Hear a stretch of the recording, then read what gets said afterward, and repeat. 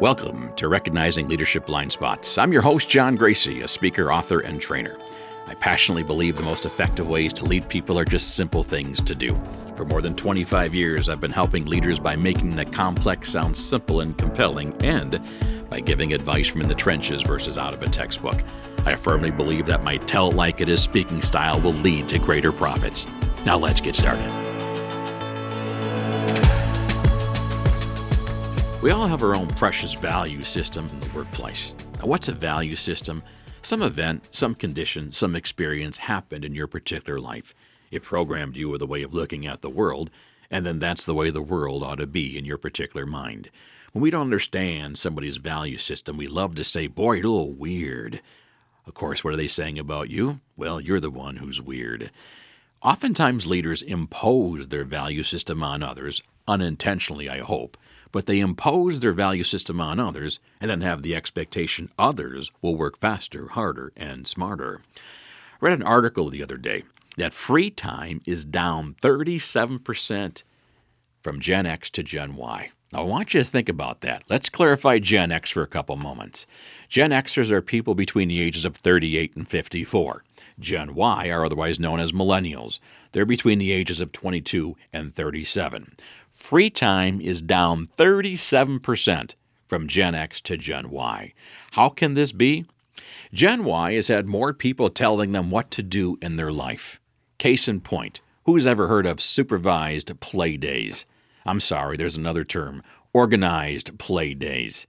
See, as a baby boomer, somebody who's 56 years old, I have no idea what a supervised play day is. My idea of a play day, at 8 a.m., my mom would open up the door. She'd put her foot right between my shoulder blades, and there were two rules. John, don't die, and get home before 5 o'clock. Now, how does this play out in the workplace? I am going to get stereotypical here just for a couple moments. When I say stereotypical, this is not reflective of everyone. I am a baby boomer. I am very independent. Why? Well, a lot of baby boomers got kicked out at a young age. You get kicked out at a young age, you're going to become very independent as well. A lot of your Generation Xers are very independent as well. We've all heard the term latchkey kids. When mom and dad wasn't there, they were on their own for 2 or 3 hours after school. And it might only be today they're getting back to their parents on things they did after school. So let me make a case in point. I will be your stereotypical baby boomer right about now, and I got an employee on my team. Her name is Mary. Mary is 28 years old. She is a millennial, otherwise known as a Generation Y.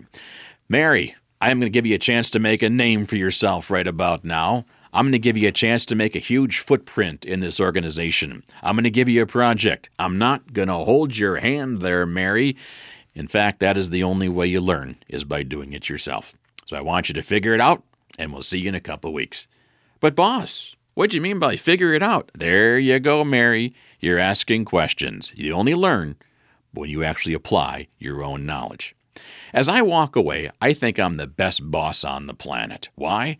Because I'm giving Mary the opportunity to use her own ingenuity and use her own authority. Let's really look closely as to what's happening. Mary will go back to her workstation. She might even get a little bit freaked out. And she might even go back to her boss and say, "What did you want me to do?" And of course, me being the baby boomer boss, Mary, there you go, asking questions again. Figure it out. And I'll see you in 2 weeks. Mary comes back in 2 weeks. You know what, Mary? This is not what I'm looking for. And of course, her first question will be, what is it that you are looking for? What is the moral of the story? Build in frequent checkpoints, leaders. Yes, there is a mainstream tendency that Gen Y may be a little bit more dependent than all the other generations. If you throw them out there in a silo all by themselves, they'll be on Indeed.com in a short period of time. You only learn by doing it. So send them on out, have them come back by the hour, have them come back at midday, even have them come back at the end of the day just to see what they're working on. What's another example of leaders who impose their value system on others? I'll be honest here, folks. I have a high need of recognition, and I have no problem being recognized in front of a large group. I even have thick skin. I can handle catcalls and criticisms that go along with being recognized in front of a big group. On the other hand, there are some employees they may not have thick skin. You see, you have some people on your team, their biggest nightmare, their biggest fear is that you're going to recognize them amidst a group of people. They may not be able to handle the torture or criticism that goes along with it. See, not everyone was born with thick skin. What's the moral when it comes to group recognition? Ask people permission if it's okay for you to recognize them amidst the rest of the group. Too often, leaders just like to impose how they were raised in their house and plop it on others, and then have the expectation others are going to work faster, harder, and smarter. Leaders are made, not born.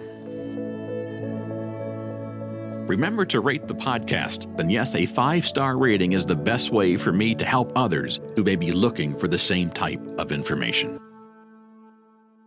Did you ever have a really good boss? How about a really bad boss? Welcome to my keynote, Good Boss, Bad Boss, How to Be the Best and Learn from the Worst. Easily the most straightforward and down-to-earth leadership presentation you've ever seen that has been designed for all audiences. Yes, if you raise kids or babysit, leadership is a lot like parenting.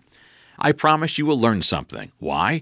Many presenters like to complicate things in order to justify the amount of dollars an organization has paid them to speak. I firmly believe the most effective ways to work with others are just simple things to do, making the complex simple and compelling. You see, you cannot teach others until you can put it in their terms and not yours. Ever hear employees say, I did my share, no one ever told me and I did it last time? Many leaders will say those expressions reflect employees with bad attitudes. In reality, those expressions reflect a leader clearly not assigning work. You see, if everybody is responsible for doing it, then nobody is responsible for doing it. I promise this presentation will be fun and entertaining and filled with time-tested techniques and nuggets of wisdom to help improve performance or behavior. Finally, I passionately believe when leaders lead, employees become motivated. Every day, employees make choices to work faster, harder, and smarter based on what their leader is doing or not doing. The next time your employees or kids are not doing what they're supposed to be doing, ask yourself this question: am I doing what I should be doing? Thanks for listening.